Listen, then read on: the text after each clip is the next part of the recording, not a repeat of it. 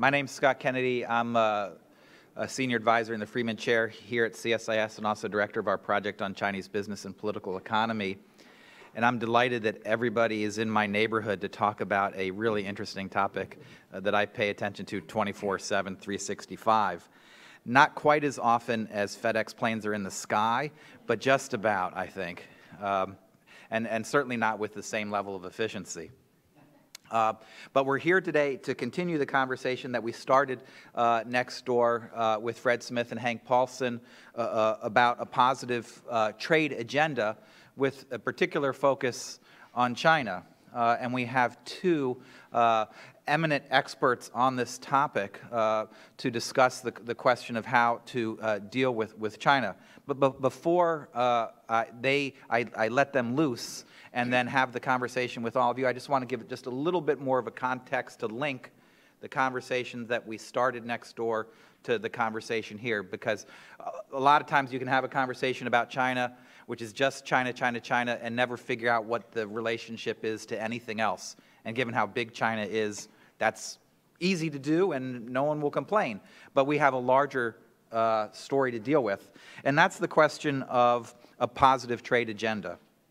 And we didn't define what a positive trade agenda is next door, but I imagine that if we did, I'll just offer one, it would have three components.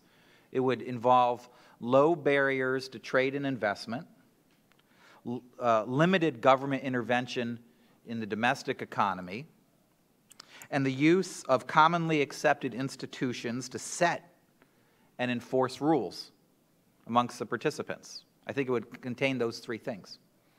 The question is, what do you do when you have a recalcitrant participant in this system, and particularly one that is very, very large, and may be the largest participant in the system, that is not necessarily accepting of those three elements of a positive trade agenda? How do you deal with them? Well, the historic answer for the United States has been engagement, dialogue, discussion, integration. But what if that doesn't seem to be working, or at least working as much as you want it to be? Then what do you do? Do you throw up your hands in the air? Do you look for some alternative?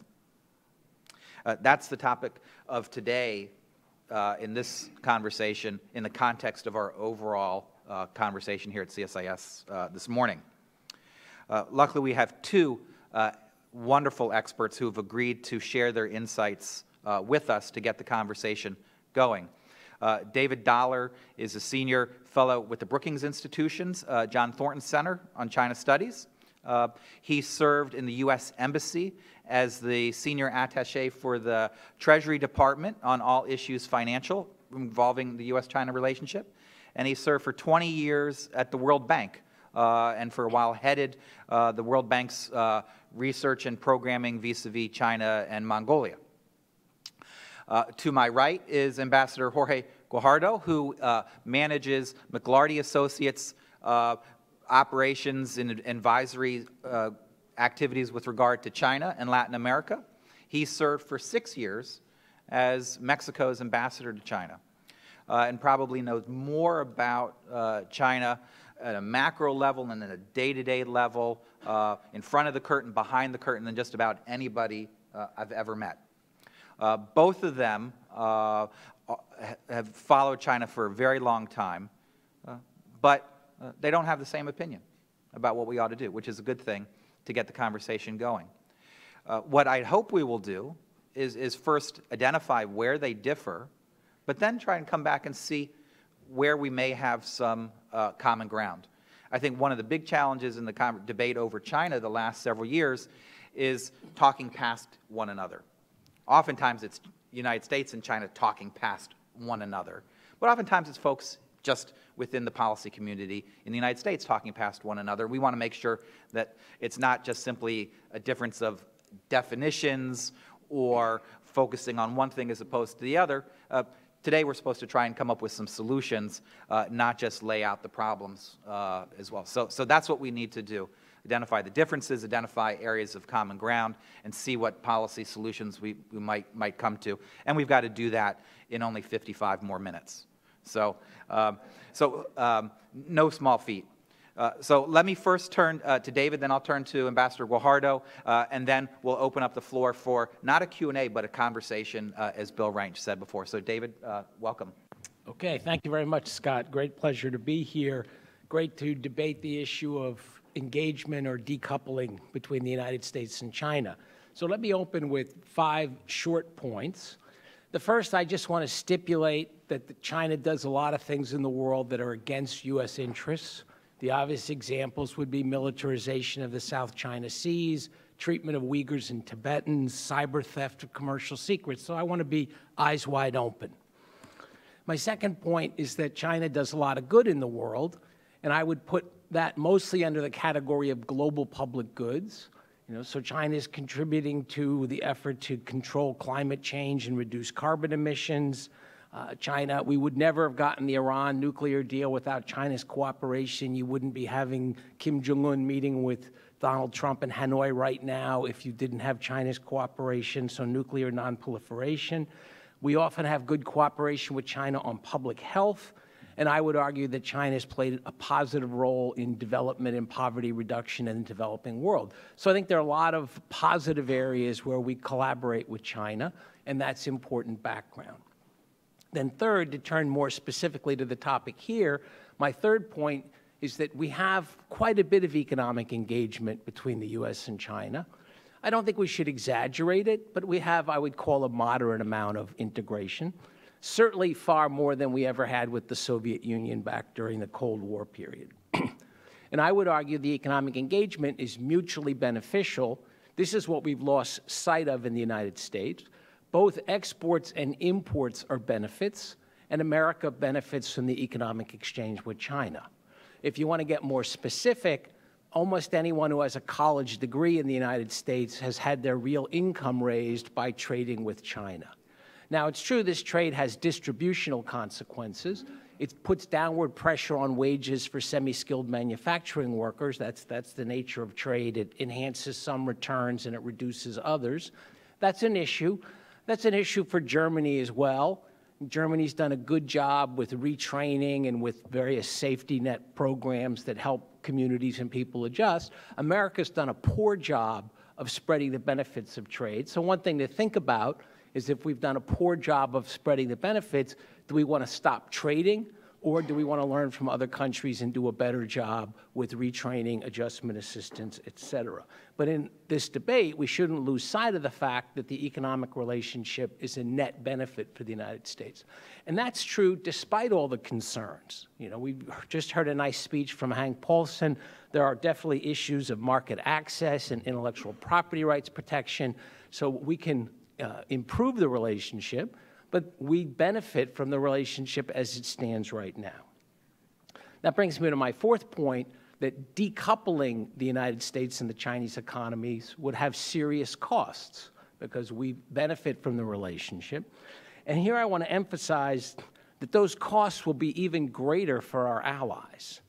There are 144 countries that have more trade with China than the United States, including 50 countries in Africa and every country in Asia except Afghanistan and Bhutan. So when I travel both Africa and Asia, what I hear over and over again is countries do not want to have to choose between China and the United States. So if we take a program or a path of decoupling, we're going to be forcing countries to choose. We shouldn't assume that most of these countries are going to choose to go with us. They already have more trade with China, and that's likely to expand in the future. And the Secretary mentioned that China's trade surplus has come way down. The broadest measure, the current account, is actually less than 0.5% of GDP. So China has trade deficits with large numbers of countries. Lots of countries are selling to China. That's an important part of their development strategy. If we try to decouple, we're going to end up isolating ourselves. And then my last point is that we can certainly do a better job with engagement, so I don't view the current situation as ideal. And at the risk of oversimplification, I would say that a lot of ways in which we could do a better job with engagement would be if we had a more multilateral approach. So, for example, we should rejoin the Paris Agreement, we should rejoin the Iran Accord, we should rejoin the Trans-Pacific Partnership, we should join the Asian Infrastructure Investment Bank and double down on our support of multilateral development banks. We should work with like-minded countries who are trying to reform the World Trade Organization. So I think we have a global system that works reasonably well, but that can be improved. If the U.S. tries to withdraw from that, that's going to leave China. I mean, China is going to engage with all these institutions. They're deeply embedded in all these institutions, except Trans-Pacific Partnership, of which they're not a member.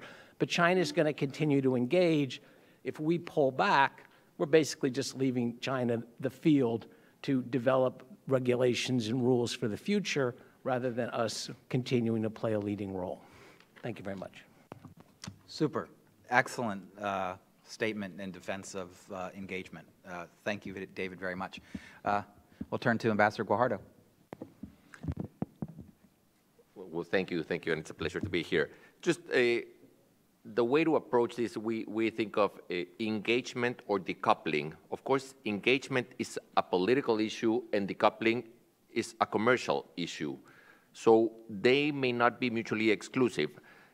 The problem with arguing disengagement is that there are truisms in life that are hard to counter. It is better to have friends than to have enemies. It is better to listen than to talk. It is better to engage than to isolate. So anytime you make an argument against engagement, it's a counter-argument, and it brings this awkward reaction on people. Why would you not want to engage? And I think that is something that China has been gaming to its advantage for many years. I think China thrives on engagement, China thrives on process, and in the process, I mean, thrives in the process of engagement, in the dialogues, et cetera, and in the process takes advantage of commercial issues to the point that they rightly tie engagement with commercial coupling. After spending 6 years in China, I left convinced that it was best to break engagement with China in order to shock the system. And that is something that was not popular then and that we've seen recently with President Trump. Now, I'm a Mexican, so I don't have to explain my feelings regarding President Trump. Nevertheless, I must admit I was somewhat excited when I saw his approach to China for the simple reason that he quickly broke with the traditional engagement mechanisms, and that's what I think brought China to the table. And I think there is an argument to be made in favor of that. And so when he first stopped the dialogues, the strategic and economic dialogue, et cetera, I think it stopped the mechanism for China to continue postponing issues or things they had to address. When he started raising tariffs, levying tariffs on Chinese imports, I think it forced China to face the fact that they no longer had time. And I think for the first time in decades, China has come to the realization that they do need to make considerable concessions in order to maintain their privileged trading position in the world. And I think that's no small thing, and that all comes through the process of disengagement, not decoupling. Decoupling is a more difficult proposition because there are supply chains, they are difficult to alter, so I'm not ready to make a case for decoupling. I am ready to make a case for disengagement as a pressure point. And I'll use a couple of examples that we're living one today, and that is the case that China traditionally used to bring its role in the engagement process as a holistic approach, including commercial. So you could not levy tariffs, or you could not take countermeasures against Chinese unfair trading practices because they would always tie it with their contribution to the climate change talks, to the two Koreas issue. And that was something they always used to sort of blackmail the United States and the world community so that they would not be held accountable. I think one of the things that set President Trump aside was the fact that he pulled out of the Paris Agreement, not something I agree with, but something that definitely shook China, and simply said, oh, I'll talk to Kim Jong-un directly. I don't need China for that. So even though they are cooperating, there is no doubt that they feel sidelined. So all of a sudden, China had to face the fact that they were going to face the issue of commercial transactions strictly on their merits, not on the other issues they said they were contributing to. And I think that gave the United States an advantage in their negotiations with China. I think it's the first time that China has been brought to the negotiating table in a serious way. Unfortunately, that may have changed recently because of the way President Trump has been talking publicly about the negotiations. But nevertheless, I think disengagement in this case has been favorable to the overall commercial relation with China and the rest of the world. And mind you, it's one of the few areas probably in which the U.S. has been able to build an alliance during the Trump years. It's one of the few issues in which there is bipartisan support in Washington. And that sort of tells you how far China had come along in gaming this whole engagement process to its advantage, and how shaking that was surprising to China, but not necessarily disadvantageous to the rest of the world. Okay. Thank you very much, Jorge. That's terrific. And I think what I take from your initial comments is that we need to think of disengagement or divorce or sort of two different issues, at least. One has to do with sort of the economic reality of how much interaction there is with the economies, and the second is what's the method by which we interact with the Chinese from a policy or political perspective to get what we want, right? And I think what you're focusing on is that simply sitting down in the institutionalized mechanisms of the past gave too much comfort to the Chinese, so knocking them off their base, disrupting the standard procedure, including with tariff threats, is an effective way to get their attention and hopefully improve the relationship. So you're not saying disengage economically, you're saying use different strategy in terms of how we negotiate. That is absolutely right. That's exactly what I'm saying. The fact that President Trump just took everything aside and said, we will deal with you strictly on commercial issues, and started setting deadlines, shook China to its core, because they were used to kicking the can down the road and using all these engagement processes, the strategic and economic dialogue, the UN conferences, everything, to continue their dialogue and postponing and saying, you know, we're building towards something, even though it's never here, we're building towards it, so it's to your advantage to continue talking. And all of a sudden, when you break that, it finally brings them down to the realization that they actually have to sit down and start making quick concessions because there's a timeline. However, I go on the basis that China thrives on process. Anytime there's process, China will be winning.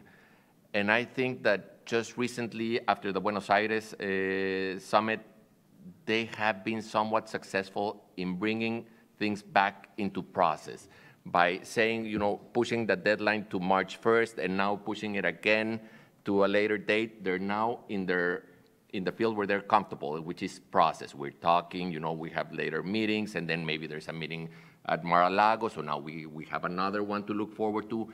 And as long as there's progress, they will always frame that as saying, we should build towards something, and that's where they thrive in gaming the system.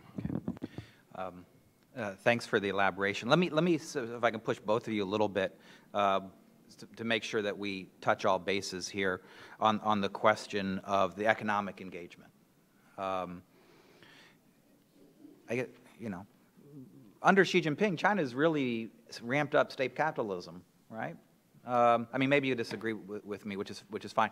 But relative to previous leaders, China's more interventionist. The amount of credit going to state-owned companies relative to the private sector has shifted significantly, as Nick Lardy's book recently shows. Made in China 2025, the goals that they have for these different industries, and China's not shy about pursuing these goals, and for them, sometimes win-win doesn't mean 50-50, it means 99-1, right? So I guess my question would be, David, to you and also to Jorge, is there anything that the Chinese could do where you would say, you know, enough's enough, economic disengagement, we are just not benefiting enough. There's some folks benefiting, but we are, you know, getting taken to the cleaners. We are losing our IP. We are losing our values and other things. What would it take for the Chinese to get you to decide, you know, what, this marriage ain't going to work out, we're going to need a divorce? Right, so I don't agree with the narrative that on the economic side we're getting taken to the cleaners. I think, you know, there's this mistaken dialogue or narrative in Washington that you look at the trade balance and that tells you who's winning or losing, and that's basically ignores the benefits of imports. The whole point of international trade is to both export and import. In the long run, these things tend to even out. So I don't agree with the narrative that China's taking us to, you know, that we're losing out to China. And there definitely are issues of intellectual property rights protection, for example. But if you look at international indices of IPR protection, China's slightly better than other big emerging markets like Brazil or India. It's not fundamentally different. China's actually many similar in a lot of ways to what we went through with Taiwan and South Korea at an earlier stage. So I don't see this as a fundamentally new thing. In terms of the relative weight of the private sector and the state sector in China, still a largely private economy. I think what's happened since the global financial crisis is, as Secretary mentioned, China is much less dependent on exports, which is, I think, a healthy trend. In order to sustain their economy, they've put a lot of resources into local infrastructure, which tends to, you know, involve lending to local governments. And so you definitely see in the statistics some shifting of credit toward those local government enterprises. Biggest thing you see in the statistics on lending is the rise of mortgage lending to households. Right? So I would argue it's still a complex picture of both private and public sector, and I don't think there's been a big structural change in the last few years that suddenly this is more of a state capitalist system. I think it continues to be a mixed private-public system. And now to answer your question without getting too long-winded, I don't really think there's anything on the economic side that would make me think that we're not benefiting from continuing trade and investment with China. You know, when we take these IPR worries, for example, our companies have corporate profits at an all-time high. They continue to invest in R&D at the same rates. They continue to patent at the same rates. There's a whole bunch of macroeconomists who argue about, you know, why the U.S. economy has slowed down over time. No one in that group says, oh, China competition is hurting the United States. That's not serious. Economists just don't really take that seriously. But I don't want to be too much of a panda hugger here, Scott. So there are... Go ahead. No, there are important things.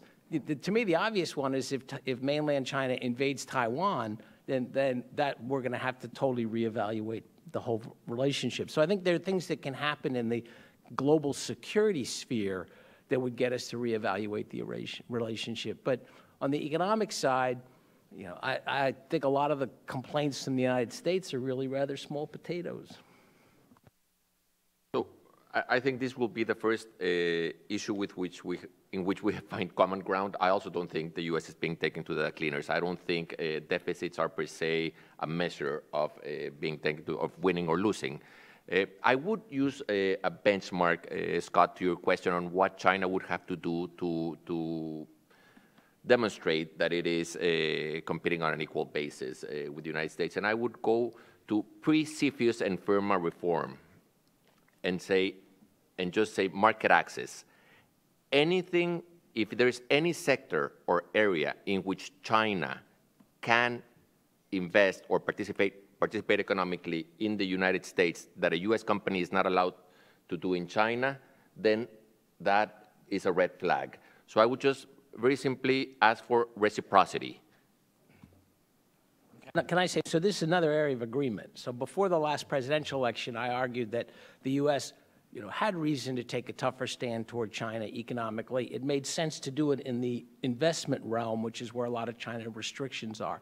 The problem with using tariffs is they're clearly hurting the U.S. economy. So, Jorge, you were kind of hinting that we're probably not going to get much of a deal with China, and That's because the tool we've used is hurting the U.S. economy, and so now the president seems to be backing away from that.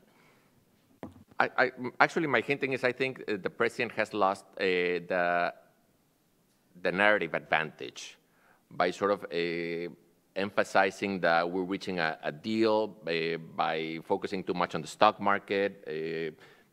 Evidently, there's been pressure from the ag state, so I think he has lost some of the narrative, and I think the Chinese might have taken his measure in the sense that he needs a deal. He needs to come out successful, so therefore I'm afraid they may not be as pressured to make important concessions. There are very clear concessions, and again, look at all these U.S. companies applying for permits to operate in China, and they're not getting them. So it's very simple. Any company that has a permit pending to operate in China and is being blocked by all these intricate non-tariff barriers, I think should be a breaking point.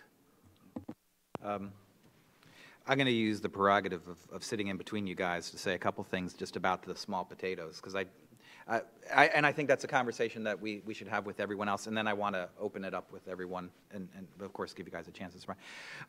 I would agree, and I think probably most people looking at it, that the bilateral trade balance in goods isn't a good measure of whether China's playing fair or not, right?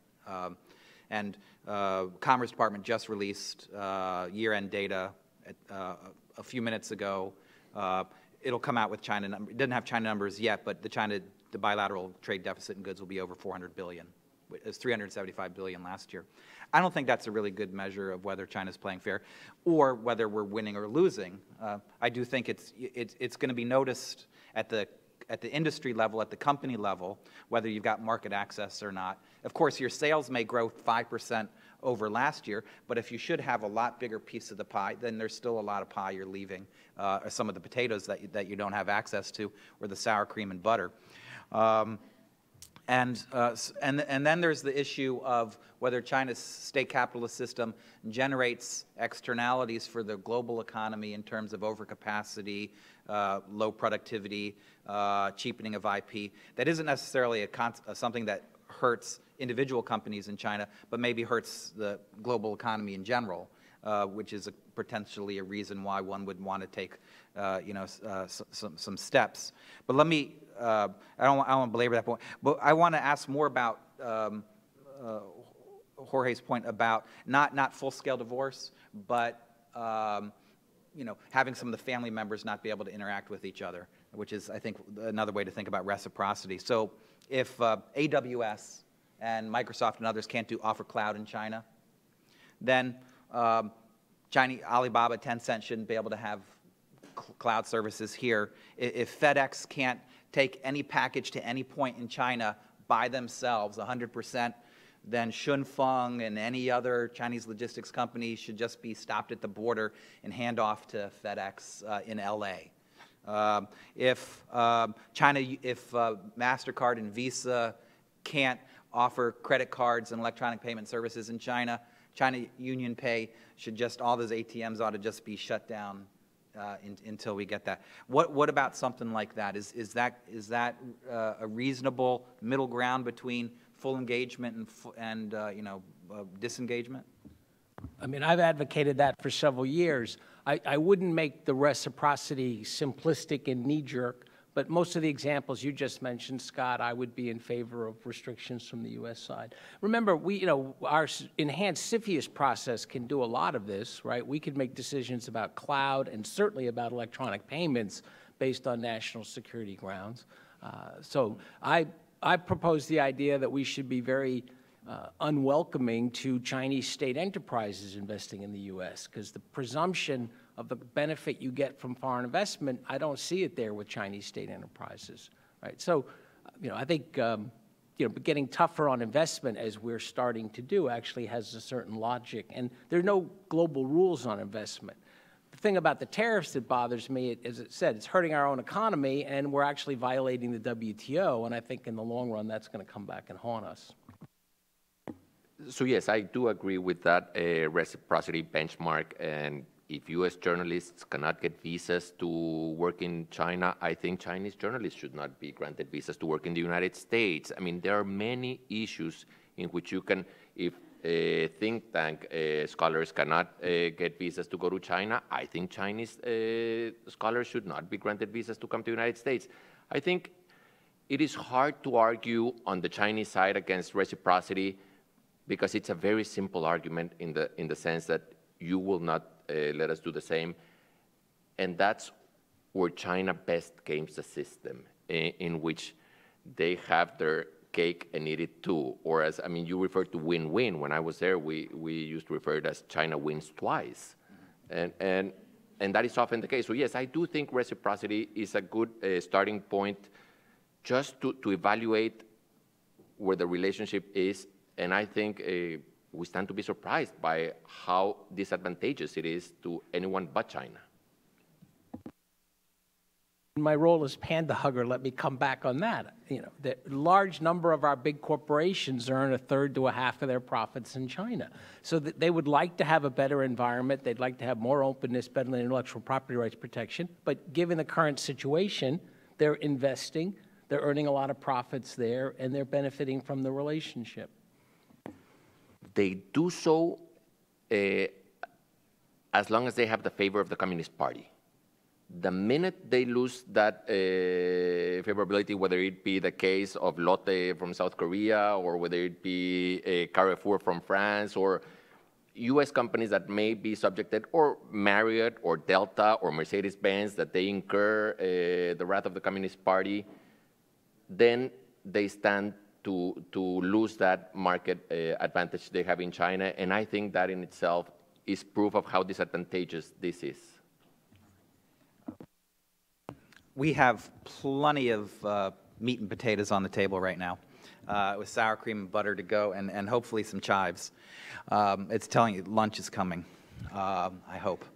All right, I think let's open up the dialogue to everybody and see if we can come up with some consensus or areas of where we disagree about the relationship, about economic engagement. What are we willing to accept or not accept, given what the Chinese might do, and the process of dealing with the Chinese, going unilateral as opposed to engagement through these institutionalized mechanisms. Who wants to jump in first? Just feel free to raise your hand, and we'll see where the conversation goes. We don't have a preordained outcome. That's the purpose of this. Yes.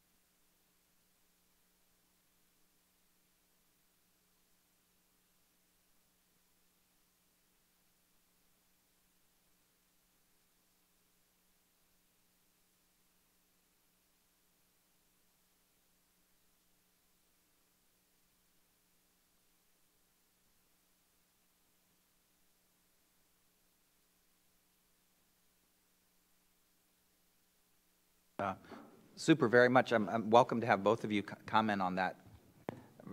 I could talk about, I could talk for hours on this subject, and I think China's presence in the world is the biggest nothing burger out there. And when I first arrived in Washington, I remember there were all these panels of China in Latin America, and I would just go in and listen and play the role of the policeman in a crime scene saying, keep walking, there's nothing to see here, because there really is nothing to see there. There is China presence, somewhat, but there's not Chinese influence. I have yet to see a country in the world that wants to be closer or emulate China in order to have a bigger Chinese presence the way I see them with the United States. Mind you, all of this gets more complicated during the Trump administration because soft power is a little bit edgier when it comes to the United States around the world. But nevertheless, I do not think China is making inroads through its BRI, thank you, Belt and Road Initiative. I don't think the fear there is that China is gaining geopolitical allies around the world through its so-called soft power is actually panning out. So I don't worry much about that. Well, let me just say, I think the situation is quite different in Africa. I mentioned that there are 50 African countries that have more trade with China than with the U.S., and African countries are getting very significant financing from China for infrastructure development. About a third of the foreign financing for infrastructure in Africa comes from China. A lot of this is in countries that are relatively democratic and have decent governance. I visited projects in Uganda, Tanzania, haven't visited South Africa recently, but that's another good example. And these are the leaders from whom I hear, you know, essentially this worry on their part that they're going to be forced to choose between the United States and China because they feel like they're getting some benefit from the trade and investment with China, but they're aware of a lot of the pitfalls, and they want to have a good relationship with the United States, particularly on the security side. And so the question is, why would we force Uganda to choose between China and the United States? Now, if we're worried about some aspects of the Chinese financing, we should get back in the game and provide more financing for infrastructure in the developing world. We set up the original development banks, World Bank, et cetera. They've mostly gotten out of the business of infrastructure financing for a variety of reasons that kind of go beyond our panel. But if we were serious, I mean, we're still the biggest shareholder in World Bank, most of these development banks. You know, we could get these banks back into infrastructure financing, which would be helpful to countries and which would have a spillover effect, I think, in improving the Chinese financing. You know, Secretary Paulson mentioned, we often hear these statistics about the tremendous poverty reduction in the world. One thing to keep in mind is a lot of that's in China, so China's benefited. Okay, so put that aside. There's been tremendous poverty reduction in the rest of the developing world, and there's like a very clear transition point around 1990. And this is definitely related to China's rise. China has provided demand and financing for a lot of the developing world. So we have to understand that China's popular in a lot of parts of the developing world because of the impact of its economy, which has been beneficial in many of these locations. Both helpful. I just want to make sure that we cross the T's and dot the I's with respect to this gentleman's point, which I think the question is, should we compete or cooperate with China in developing countries, including in Africa? Should we not only increase the availability of funding that we provide, but set conditions with regard to governance and standards and things like that? And if the Chinese invite the Chinese to participate, and if they don't, then do everything to discourage countries from taking money or support which might not meet the types of standards which we want to promote. I think that's sort of the engagement or competition sort of out in third countries level. So I think that's the nub of the issue. Right? Well, so I would point out that if you look across Africa, you have big variations in governance. In general, the U.S. is involved in the countries that have better governance. That's the basis for our participation in a lot of things.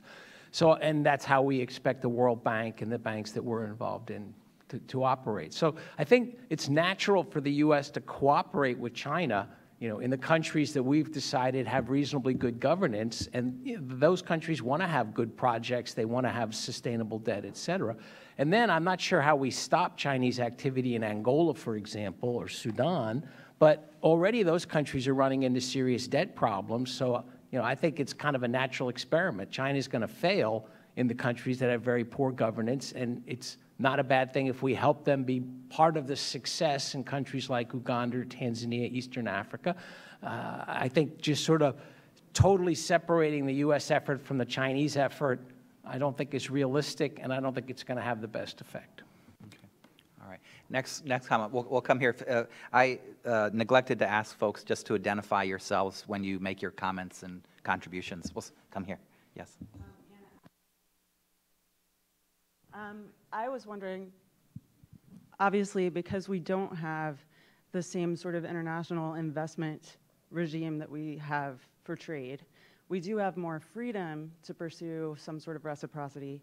But if we pursue it unilaterally, is it going to work? I think it does work. I think it brings China to the table. I mean, the U.S. is the #1 destination for Chinese investment, or the desired destination. So the fact that you put limits on it, that's what brings them to the table. That's what gets their attention. And I'll let David answer. I agree. I think the U.S. is, we're the biggest recipient of direct foreign investment. We're the biggest market, and we're technologically advanced. And if we, as we are doing, if we have more restrictions on Chinese investment in the U.S., it has definitely caught their attention. I would argue that's definitely caught their attention. Just to follow up with Anna's question and your initial comments. So last year, Chinese investment dropped like a rock, right? Yeah. Partly as a result of our concerns, partly as a result of China's deleveraging campaign and worries about credit as a whole.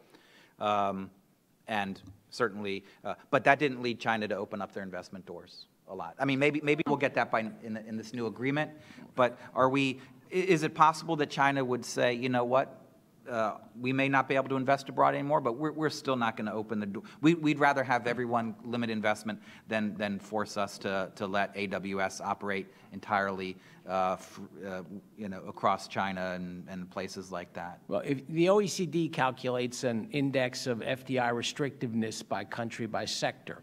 And according to that OECD index, China has been gradually opening up more sectors. It's about the same as South Korea 20 years ago, so I think we should keep perspective. There are lots of sectors where you have 100% foreign ownership in China. That's where most of their exports come from, are the sectors where you have 100% foreign ownership. And I would argue recently you've got BMW with a full ownership of a factory in China. You've got some aspects of financial services. So they're gradually opening up. This is a good moment. We're pushing on a door that can open because their own technocrats understand that this is key to creating more dynamism in their economy. Okay. And to that point, I think, yes, I think you can push China to open foreign investment. And I think 2 months ago, the stage was set for that before President Trump started showing his hand in the negotiations. And you saw Tesla also have 100% investment in its operation in China. And I think they were in the understanding that they needed to open several sectors. They were already talking about them. I think they've now sort of held back because they think they can get away with it. But I think that should be where you should focus on. I can predict, for example, in electric cars, to promote Chinese electric cars, they're going to say, if international logistics companies want to deliver directly in China, might you buy some of your fleet from our domestic electric car companies? I could see someone sending a letter to Memphis soon with that suggestion. Let's go next. We'll come right here in the middle. I'm Shihoko Goto with the Wilson Center. I want to turn to the poison pill clause of USMCA. And for Ambassador Guajardo in particular, how palatable is that about the vetoing power of member countries from negotiating with China, if that were to be the case? Does that help in pursuing structural reform within China, or does that actually hurt the Mexican economy more in isolating China? And to David Dollar, the question is, there is expectation that the administration would pursue this kind of poison pill clause in negotiating with bilateral agreements with other countries moving forward. how does that, actually enhance China's,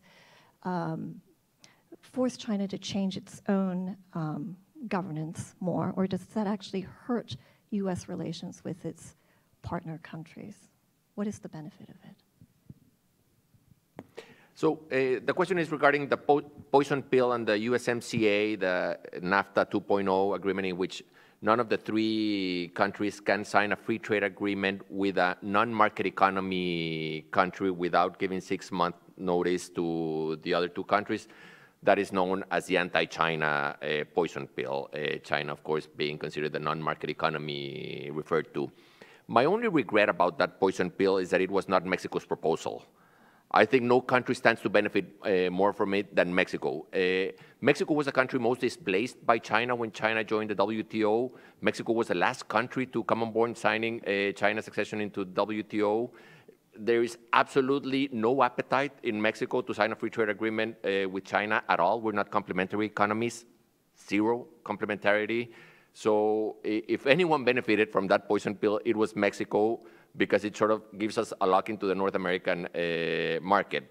I think the only country that somewhat had expressed an intent to sign a free trade agreement with China was Canada, and that was during Prime Minister Trudeau's visit 2 Decembers ago, in which he had a values-led or principles-led approach to free trade. It was laughed out of the room by the Chinese, never got anywhere. It's a non-binding clause because it allows any of the three NAFTA countries to define non-market, what constitutes non-market. It's not under the WTO rules. So it's non-binding. Nevertheless, I think politically it is helpful. It's sort of a, either you're with us or you're against us, and Mexico benefits with that.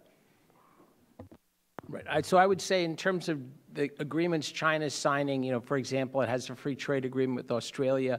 These are generally what I think of as pretty weak agreements. They don't cover a lot of these issues that we're concerned with, intellectual property rights or services or investment. They don't cover these in any substantial way. So you could argue they're really not, they're not that important. They kind of lock in mutual market access. Australia exports a lot to China. It's got a very large trade surplus with China. Australia was happy to lock in the status quo, but I don't think these are not advancing openness essentially in these economies, and I view them as kind of a distraction away from some larger agreement like Trans-Pacific Partnership, which a couple of us have mentioned. That was the best hope for creating an Asia-Pacific grouping that China would eventually aspire to join, and that could potentially police a lot of these issues we've talked about.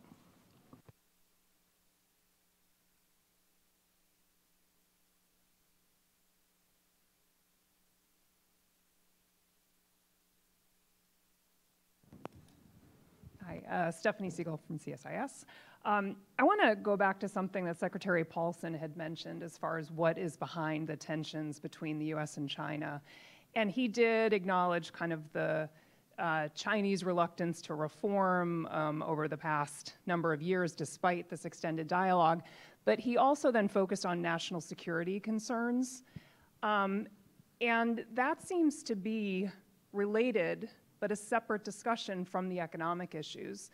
And even in the case of foreign investment, you mentioned the pretty significant drop-off in Chinese foreign investment.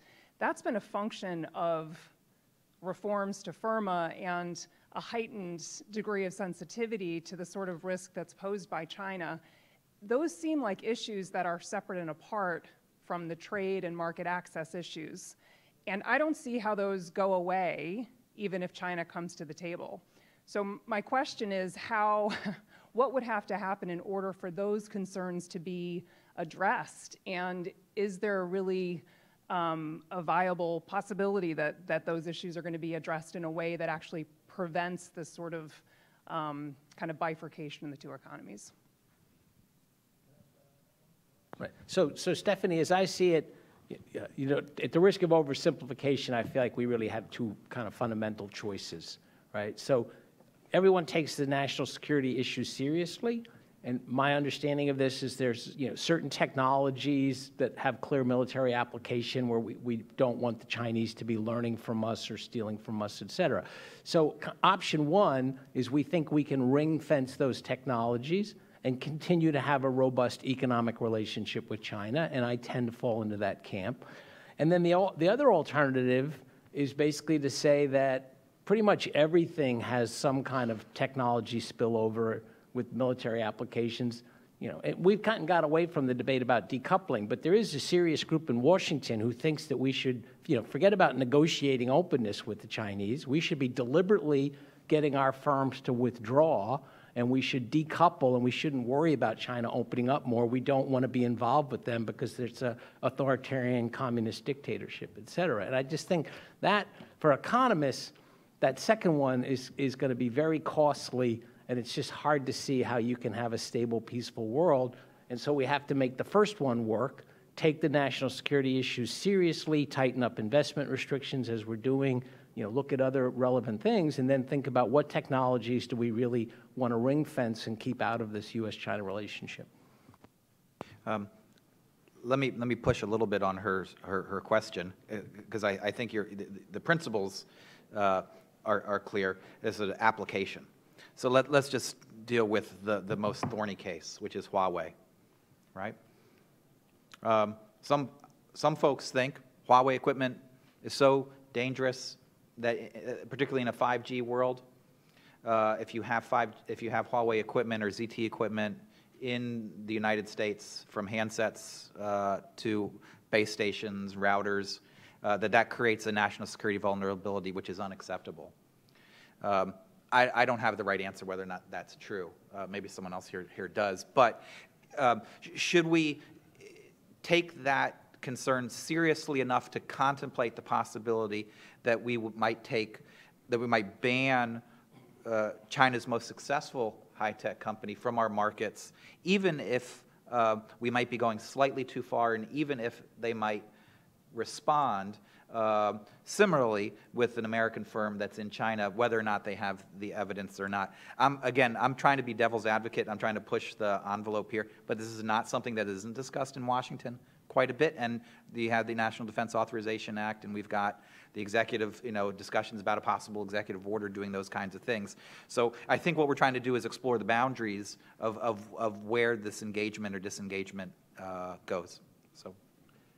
So on the Huawei case, I have mixed feelings. On the one hand, I think they have been guilty of intellectual property theft, and I think they do compete probably, not always a level playing field.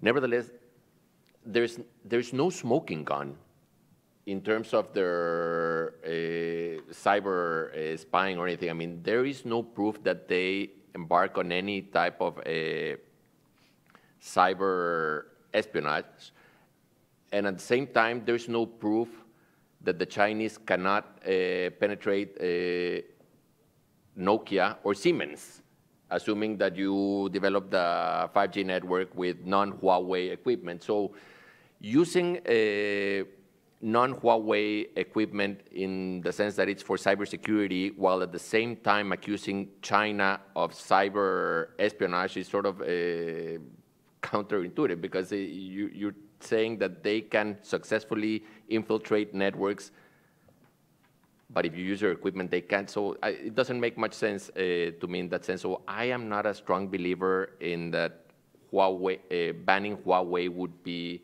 a solution to cyber issues in the future. Yes, thank you. My name is Phil Eskelin with Korea Economic Institute.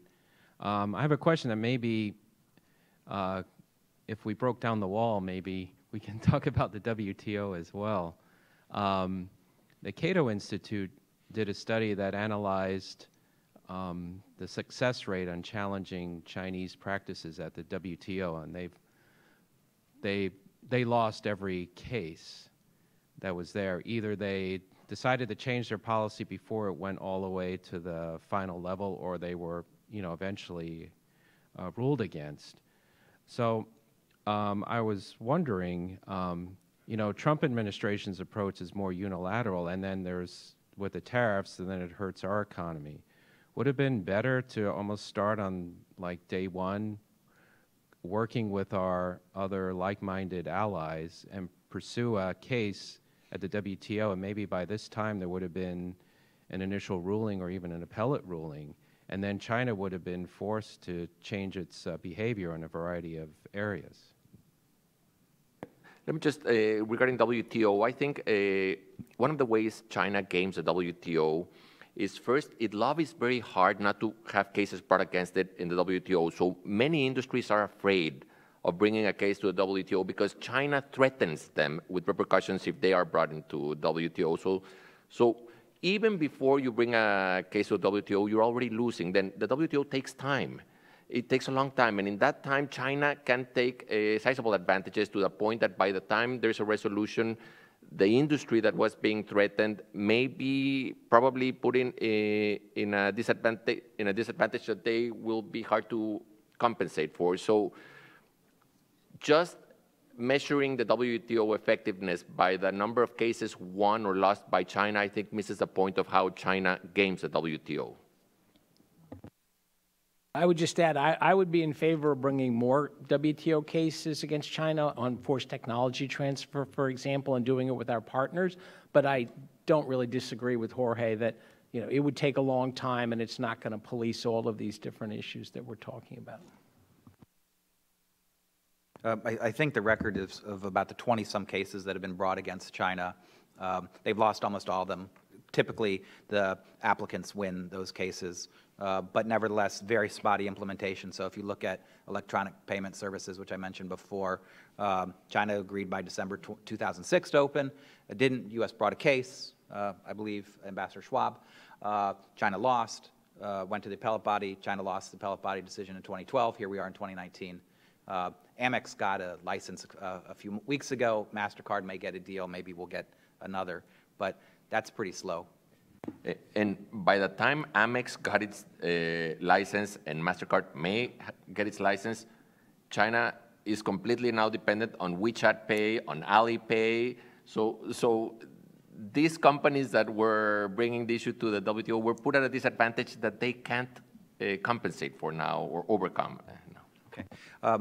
It's 11:41 by my iPhone's count, and that means we've just got a few more minutes before we need to vacate, and they reassemble, they break down the rooms, and we feed you, and then we'll reassemble back together with everyone. Why don't we collect a few comments and ideas from the room, and then we'll start here with Yancey, and then over here.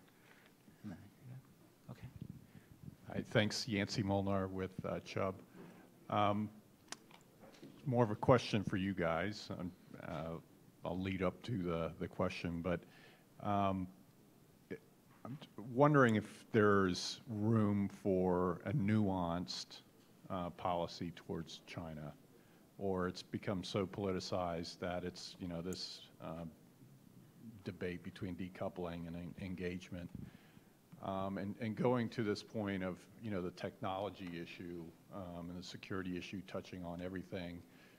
I was up on the Hill yesterday and talking with staff, and this issue came up in terms of a U.S. cosmetics company having facial recognition technology, and should they be allowed to do business in China because China will use that technology for other purposes. So if you're at that level, you're basically banning everything, as David said. I mean, that if you extrapolate that out, I mean, basically anything could be used in a nefarious way. So you really need some kind of nuanced policy, and in this difficult political environment here, are we going to be able to do that? So with that background, I would love to hear each of your perspectives on 5 years from now. Where's the U.S.-China relationship going to be? Okay, come back. We'll go in the back of the room if we can as well, and then go ahead. Yeah, picking up on that, in fact, even if we don't think that everything has national security implications, isn't it possible that the Chinese themselves see things as having a broad range of things having national security implications? For instance, if you read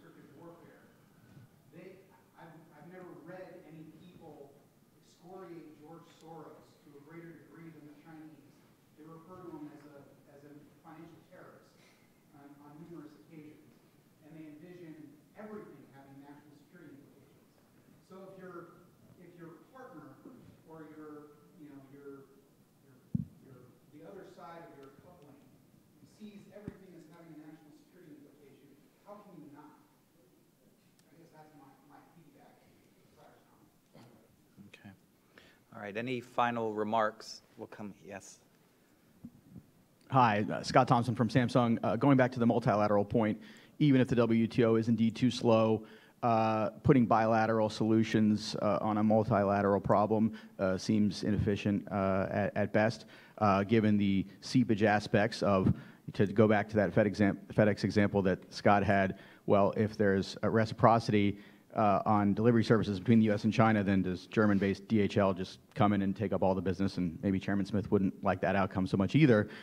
From Samsung's perspective, that has some theoretical appeal as a third country home base, but given the complexity of supply chains and what we do between U.S. and China, not necessarily so. So what are some multilateral approaches that actually could work, even if the WTO cannot, if we want to maximize our effectiveness in this question, without having to make countries and companies choose between the U.S. and China in a way that, as Dr. Dollar pointed out, they may well not want to have to do? Yeah. Would you like to comment, Fred? Would you like to comment on this question of whether or not, you know, how whether assertiveness in the U.S. and promotion of approaches like reciprocity might lead to other competitors from other countries taking business in China away from American companies? Do you want? Can you comment on that? And maybe we got a microphone right here because we're on the internet. Well, I think the reality is that China, early after coming into the WTO, basically made the decision to restrict foreign operators inside China, even though they had formally agreed not to do so. They did that by passing a law which was non-WTO compliant, which basically reserved a part of the marketplace for Chinese operators, which was in between postal traffic, which was permitted to be excluded, and normal parcel delivery. And as Jorge said, we could have chosen to take that to the WTO and go for years in doing that. So essentially what we attempted to do is to restrict our business into the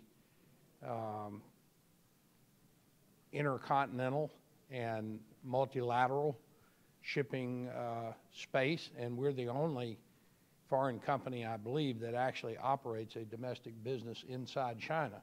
But it's only because, as Hank said, we would never quit. Most of the people, as Jorge says, don't take it to the WTO because the Chinese take you behind the woodshed and rubber hose you. So, that's not something that's vicarious. I know many companies that have made that decision not to go WTO complaint because of that. So it's not quite as crisp, you know, that we can exclude you here and you can exclude there, but in essence, a de facto version of that is what's underway today. Let me just say one other thing about Africa and some of the comments. One of the big restrictions American companies have, and this is a good restriction, is our Foreign Corrupt Practices Act. So we cannot and will not do things that companies from other parts of the world can and will do. Now, that's a much better system, and it keeps us, you know, we've got a protective shield around us, because when we get asked to slip the customs agent in some unnamed European country, you know, facilitating payments, we just say we can't do that. We're a U.S.-based company. But that's a big difference in parts of the world, particularly in Africa. Chinese companies have no such restrictions. Super. Why don't we give David and Jorge a chance for final comments and then wrap things up. Okay, so Yancey, I'll start with you. So I can't resist being an optimist, and I think the larger problem here is we've lost sight of the benefit of free trade, you know, linking to some of the other discussions occurring on the other side of the wall. I think we have, so I hope 5 years from now, America will have come to its senses and that we want to strongly embrace free trade, and we want to partly do that by rejoining the TPP and expanding that as far as possible and creating a deeper integration where we address issues like IPR and services, investment data, et cetera. Now, the question about just, what if China views everything as national security? Well, then the hope that with that kind of club, the hope that China would aspire to join that, well, actually they won't aspire to join that. They won't want to do the data sharing and the opening of services, et cetera, et cetera. So I have no problem if we end up getting somewhat isolated from China because we've built a big integrated Asia-Pacific market and China chooses not to be part of that, then I don't have a problem with that. But I think for us to start from where we are right now and say, let's decouple from China, I emphasized our partners are not going to go along with that, and that's going to end up being very costly. I'm going to address the other issue, which is the multilateral versus bilateral approach. And I think China games that system also very well, because as soon as there is a concerted approach towards China, China is very good at nitpicking countries and offering benefits to any country that breaks apart from that coalition to face it. So they're doing it with the EU with the 16+1 mechanism. They do it to Latin America all the time. So they're very good at that. So I think, in a sense, it has worked, the fact that the United States just jumped in, did it as a bilateral issue, and once the U.S. proved that they were willing to walk the walk, most EU countries, Japan, started falling behind and sort of saying, okay, we'll also address, but it's hard to do it in a multilateral approach because there's always the game theory temptation for a country to break off and try to get certain advantages by being the one that doesn't join the coalition. Well, I have to say, this is probably the one conversation on China I've had in the last year that I walk away modestly more optimistic than when I started. Typically, it doesn't end that way for me. And I think that's because I don't talk enough to David and Jorge. And we don't have enough of these type of programs here at CSIS. And we're going to have more because they're extremely important, not just this month and in the negotiations with China right now, but we're trying to create a genuine positive agenda, trade agenda for the future that takes us well into the rest of the century. If you please join me in thanking David and Jorge for helping us get this conversation going. We have lunch outside. I hope that we haven't made you have to wait longer than people in the other groups, but that just means you had a more productive conversation. So we'll reconvene in just a little while. Thank you.